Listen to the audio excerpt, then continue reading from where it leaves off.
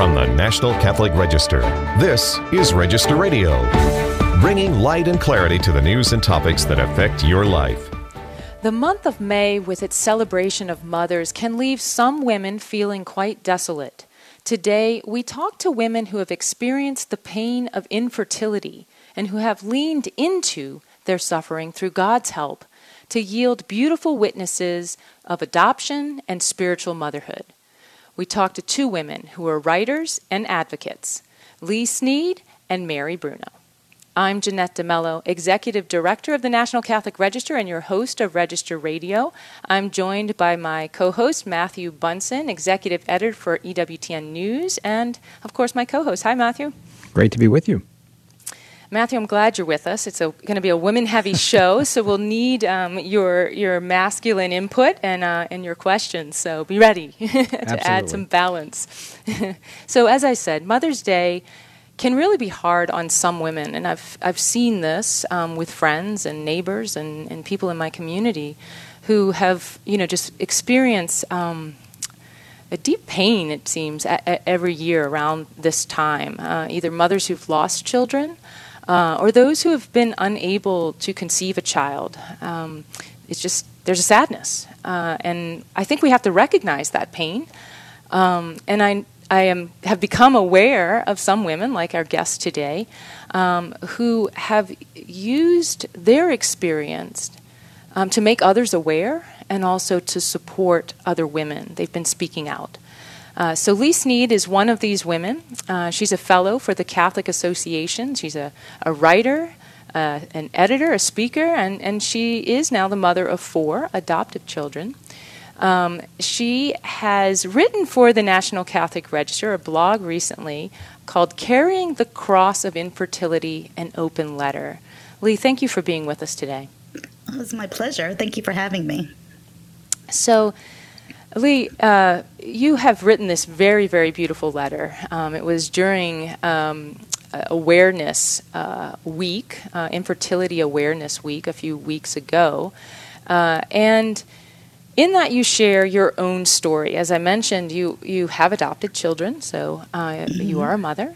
And yet you have experienced, and you write in this letter, the cross of infertility. That's how you called it. And it's something that you still experience the pain of. Can you share a bit of that story with us here? Absolutely. I think it became clear just when I knew that the Infertility Awareness Week was coming, and our eldest is a senior. He's 18, so he's about to graduate and go on to college. So lots of different things are happening, and it sort of just dawned on me that we had been, it'll be our 25th wedding anniversary in the fall, and just sort of thinking about wow, we've been doing this for a really long time. We also just added our 4th to our family last year. So we have an 18-year-old, 2 12-year-old twins, and a 1-year-old. Wow. Yes, a lot of different needs. So I think it was really on my mind that I just wanted to share with women, because people do, a lot of times I'll get an email or a text or something, so-and-so said you might be a good person to talk to about this. Mm-hmm. And I realized how valuable I think that, because a lot of those women now who maybe reached out to me 10 years ago have, either persevered and had a successful, time, say, like with a NAPRO doctor, or, they've come to terms with the fact that their spiritual motherhood is for them, or, they've since adopted several children themselves. And I'm normally a private person, but I just thought it was time to sort of gather it all up and share the story, and also to see that it's not, you're not limited by time. There's no need to panic. We've been doing this, for 20 years, and here we are with a new baby still. And I wanted to, not saying that this fixes anything, but that there are different ways to get there. And just because you have setback after setback after setback doesn't mean that you're not going to be able to find fulfillment in your vocation.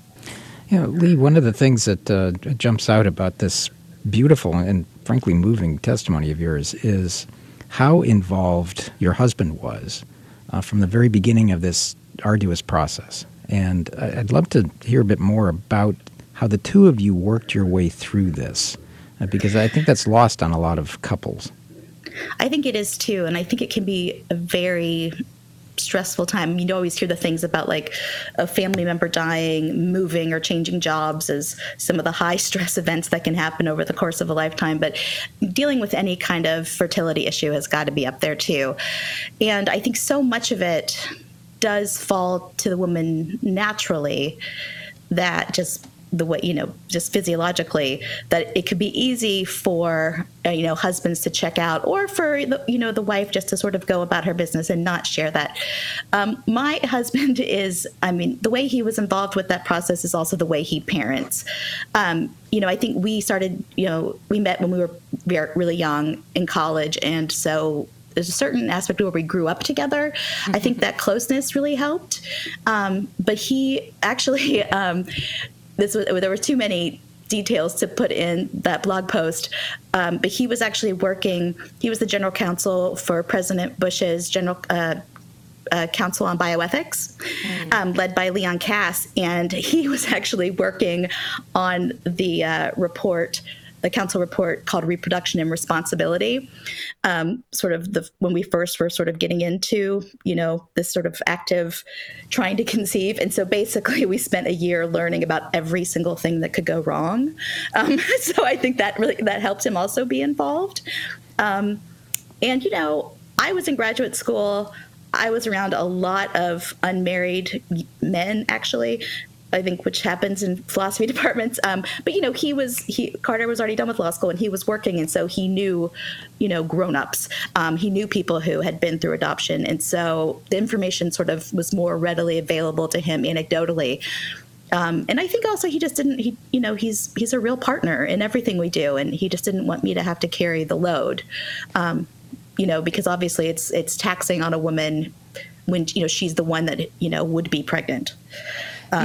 You do write about a time when he took you by the hand and led you out in a really protective way, and that was when a doctor kind of nearly pushed you into IVF, in vitro fertilization. The different medical interventions that can be done kind of unnaturally for a woman to conceive. And so I thought, wow, that's obviously your husband is knowledgeable in that area as his experience and knowledge in bioethics, but what a beautiful way, for a mother, for a husband to protect, right? At that moment. Absolutely. How did you go about that decision? I mean, that's not just a theoretical decision at that point, right? It's not something you study and just know. It's deeply present and real.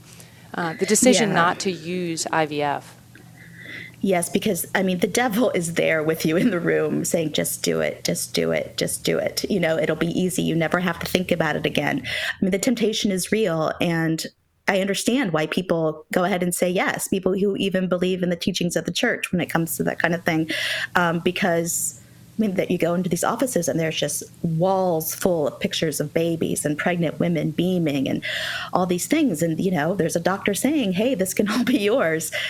It's really tough. And you have to, before you go in, you have to decide, you have to decide, you have to be a united front. And I think part of the walking out was the protection. And also part of it was, why do we need to have this temptation in our face anymore? This isn't, you don't, put the candy in, like on your night table when you're trying to, slim down or something. It's right.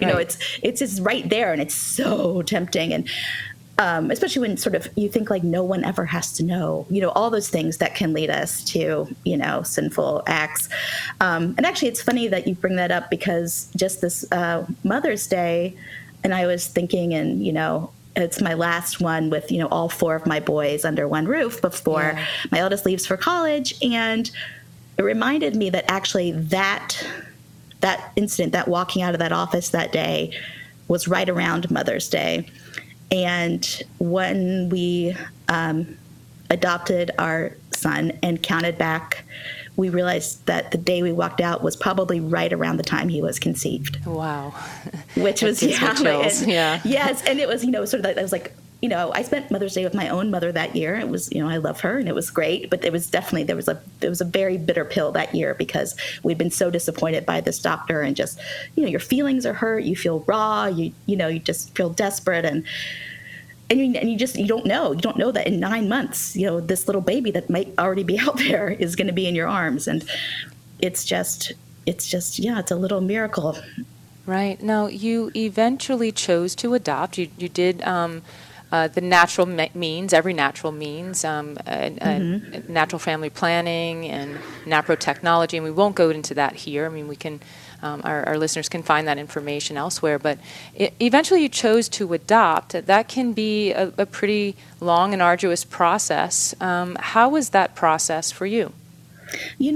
It's actually the one thing I actually feel a little bit guilty about sharing because we didn't have to wait very long.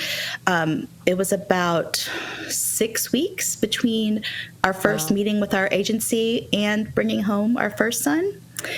And then when we adopted again with the twins, it was between completing the paperwork and them being born, it was about 48 hours. Wow. Okay. Yeah. We're still probably not quite recovered from that. Openness to life. That's exactly. it. That's what we call it. Exactly. And in fact, we also, sometimes, every once in a while, you get a phone call because somebody knows of a crisis pregnancy, and we always call them maybe babies. And we always call it just saying yes, even if it wasn't the right time, whatever. That was our sort of infertiles open to life. That was our version of it. Just saying yes when a call would come. And, if every maybe baby would worked out, we'd have 27 kids. Right. But and this last baby was about 8 months wait, which again is really short compared to some of the timetables. So I do hate to give false hope, but it can happen. Leigh, you wrote something in that blog. I'm going to read it. It can be easy to think that the cure for infertility is a baby. And you have shared, you've got 4 beautiful children, and yet, that infertility, the fact that you couldn't bear a child in your own womb, has stuck with you, even though the feelings may have faded some. What message do you give to other women who are bearing that cross of infertility today and still feel that pain? Oh, well, it's so hard because when you're in the middle of it, any sort of wisdom just kind of rolls off. You're hurt and you're closed. But there is something, there's something that's comforting in the fact that it's perfectly normal to get pregnant. And there's something unusual about not conceiving that I think there's a certain, I don't know, I think you can kind of think of it as a special blessing if you can. That maybe doesn't come until 20 years later where I am now. But there's the gifts that come with it are, I think, something that, people who do conceive easily and naturally don't get to experience. But just like everything in life, you're no less of a woman, your husband's no less of a man. It's just part of, everyone's got their cross to carry, and yours is, more ongoing and maybe even more visible than many of them. Jesus loves you and you're enough. Absolutely. I think everybody's got a journey, and they've got a path that they are on with the Lord, and to cling to Him seems to me to be the biggest message. And He will reveal His plan and His plan of motherhood, even for those who may be infertile. Leigh, I am so grateful that you have shared such a sensitive story with us here on radio, but also at ncregister.com. And I encourage our listeners to go to ncregister.com and look for the blog, Carrying the Cross of Infertility, an Open Letter. Thank you, Leigh. It was a pleasure to be on today. When we come back, we'll talk to Mary Bruno, who has written the book 12 Stripes Deep about her journey of infertility. This is Register Radio on EWTN. Stay tuned for more.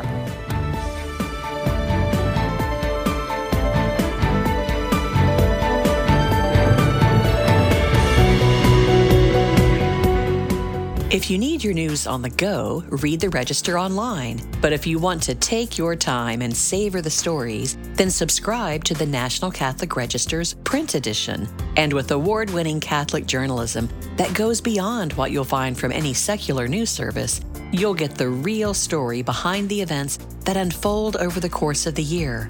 Try the Register for free today and get it delivered to your home, office, or parish. Join the Catholics who depend on the Register for its faithful and courageous reporting. Get 6 issues free today online at ncregister.com/radio or call 800-421-3230 and mention code radio.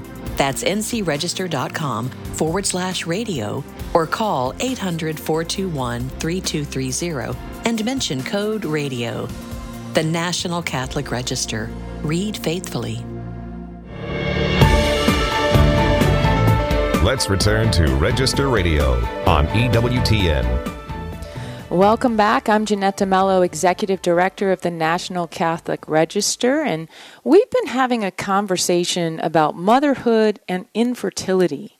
And our last guest spoke about the cross of infertility and how it still can cause pain even if the woman if the couple has adopted children. It's a cross made fruitful through unity with Christ's own suffering and resurrection, and his constant help, of course. Our next guest can testify to this same truth. Mary Bruno is the co-founder and executive director of the nonprofit FamBase, a fertility awareness database and resource center online. She is from the New Orleans area and lives in Mandeville, Louisiana, just like me, with her husband and her daughter.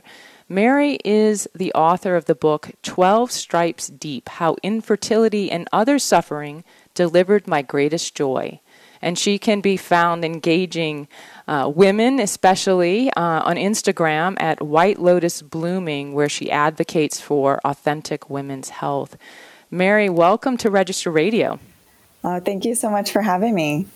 So Mary may slip up and call me Jenny because we've known each other for a long time. Our families have known each other. We are now part of the same parish and school community.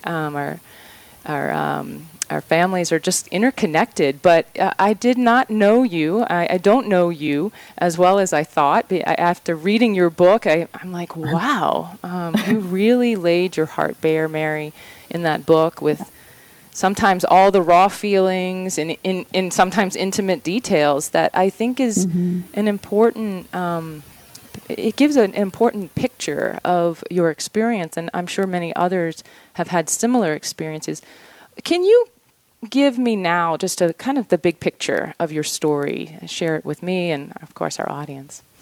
Yeah, so when I was younger, like most young girls, especially Catholics, I grew up wanting to have a family and have children, like get married and have children. When I was a teenager, I also started to have some severe cramping, so severe physical pain. So eventually, when I got married, I ended up becoming infertile. So I kind of had two parallel stories running here where I had a lot of physical pain, which ended up being the cause or part of the cause of my infertility. And this was something that just really shocked me, really blindsided me, because like I said, as most Catholic women, we just kind of assume we're going to have children. And when that didn't happen, I sank into despair.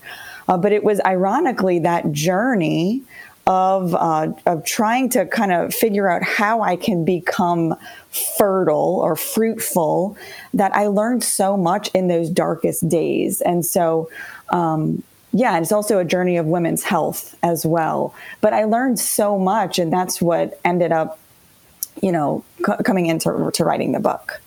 That's right. I mean, you write about your experience, your physical experience, at 12 stripes deep, or 12 surgeries.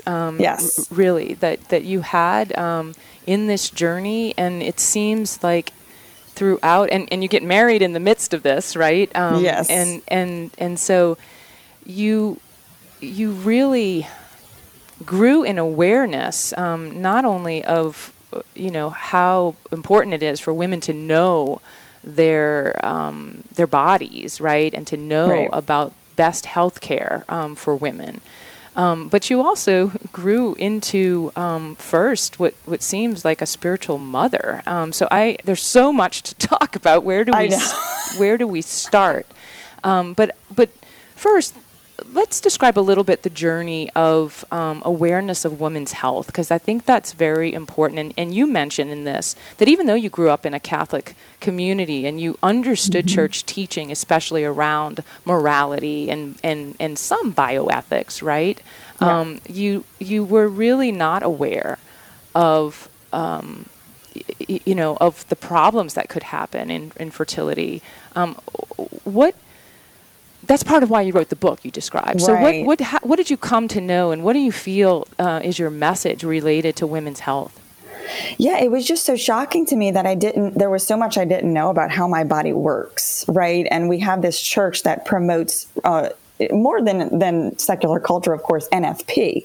But what I understood of NFP, natural family planning. Natural family planning was that it was just like there's one method. When you get engaged, you take the class and you learn the system. I had no idea that there were various methods to choose from, and that there was so much to learn about my physical health, that I'm having these severe symptoms, this pain.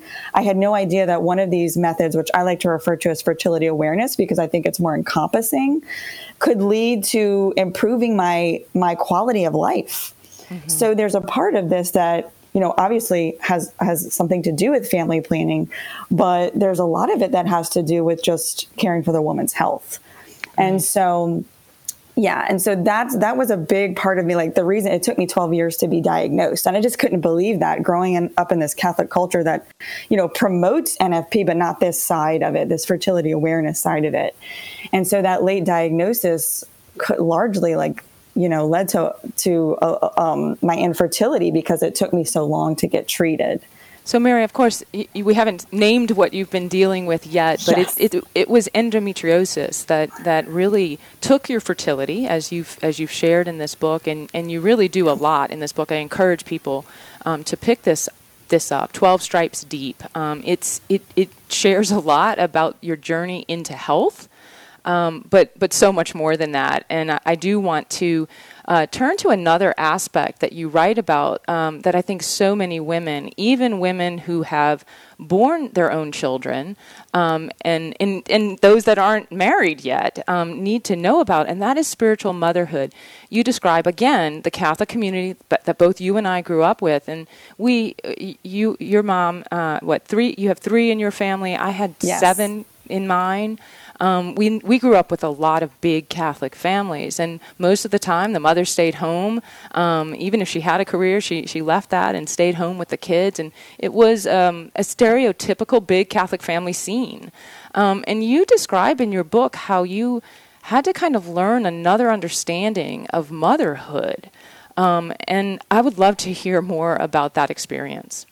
Yes. So I think we all hear the term spiritual motherhood, and it's just like, oh, that thing we all kind of have, but it's not very important. That was kind of my perception of it. But as I labored to in every sense of the word, physically, emotionally, spiritually, to conceive a child, and the absence of that there, I just knew there was so much more. God is calling me to purpose, to be fruitful, to actually be fertile, but in many different ways.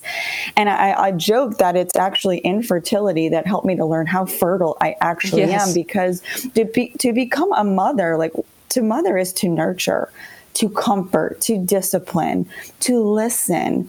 We know just as women, as God has created us male and female, as female, we have these very unique qualities, whether we have children or not. And our motherhood is not activated with pregnancy.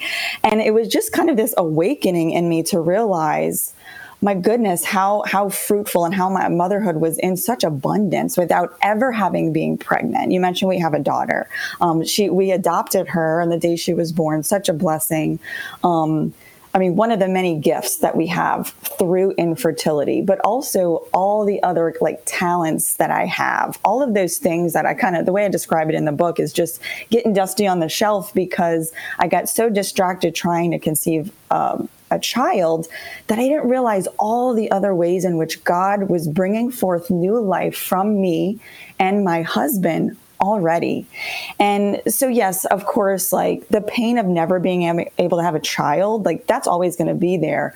But I found such joy and healing from this other piece of it because I know how much I can already be fruitful. And I actually didn't even plan on writing the book. Like this was just something as I needed a medical hysterectomy and something I feared all my life. And it was as that surgery was approaching, all this hard work that I'd kind of done, I really was able to go into it with such peace that didn't make sense to me. So I was like, let me sit down and write how I got to this point. And that's kind of how the book came to be, because I realized like, even if you don't ever get pregnant, you can have this peace, this joy, just by nature of being a daughter of God that he's called us to. I'm going to repeat again. The book is 12 Stripes Deep, and you can find more information about Mary and her book and other resources at fambase.org, fambase.org. That's a website for these kind of resources. Very important. But Mary, I do have one last question. What are some ways that we as a community, some concrete ways that we can support women who experience infertility? Yeah, I think the first step is being vulnerable. And I think that goes both ways. So like, it's just a matter of just listening and just taking a moment to sit with the suffering of others. I cannot express to you how far that goes. Just being willing to listen and to sit with our loved ones, no matter what they're suffering with, and learn a little bit more about it. Mary, I am so grateful for your book, for you sharing your heart, for you discovering your fruitfulness, because many women are benefiting from it. Thank you so much. Thank you. Remember, for more news, analysis, and commentary, check out the National Catholic Register online at ncregister.com. Thanks for joining us on Register Radio here on EWTN. For Matthew Bunson and our producer, Jeff Burson, I'm Jeanette DeMello. And until next week, may God bless you. For more information about the National Catholic Register and about Register Radio, go to ncregister.com. Podcasts of Register Radio are posted on ncregister.com and on EWTN.com. Join us next week at this time for Register Radio on the EWTN Global Catholic Radio Network.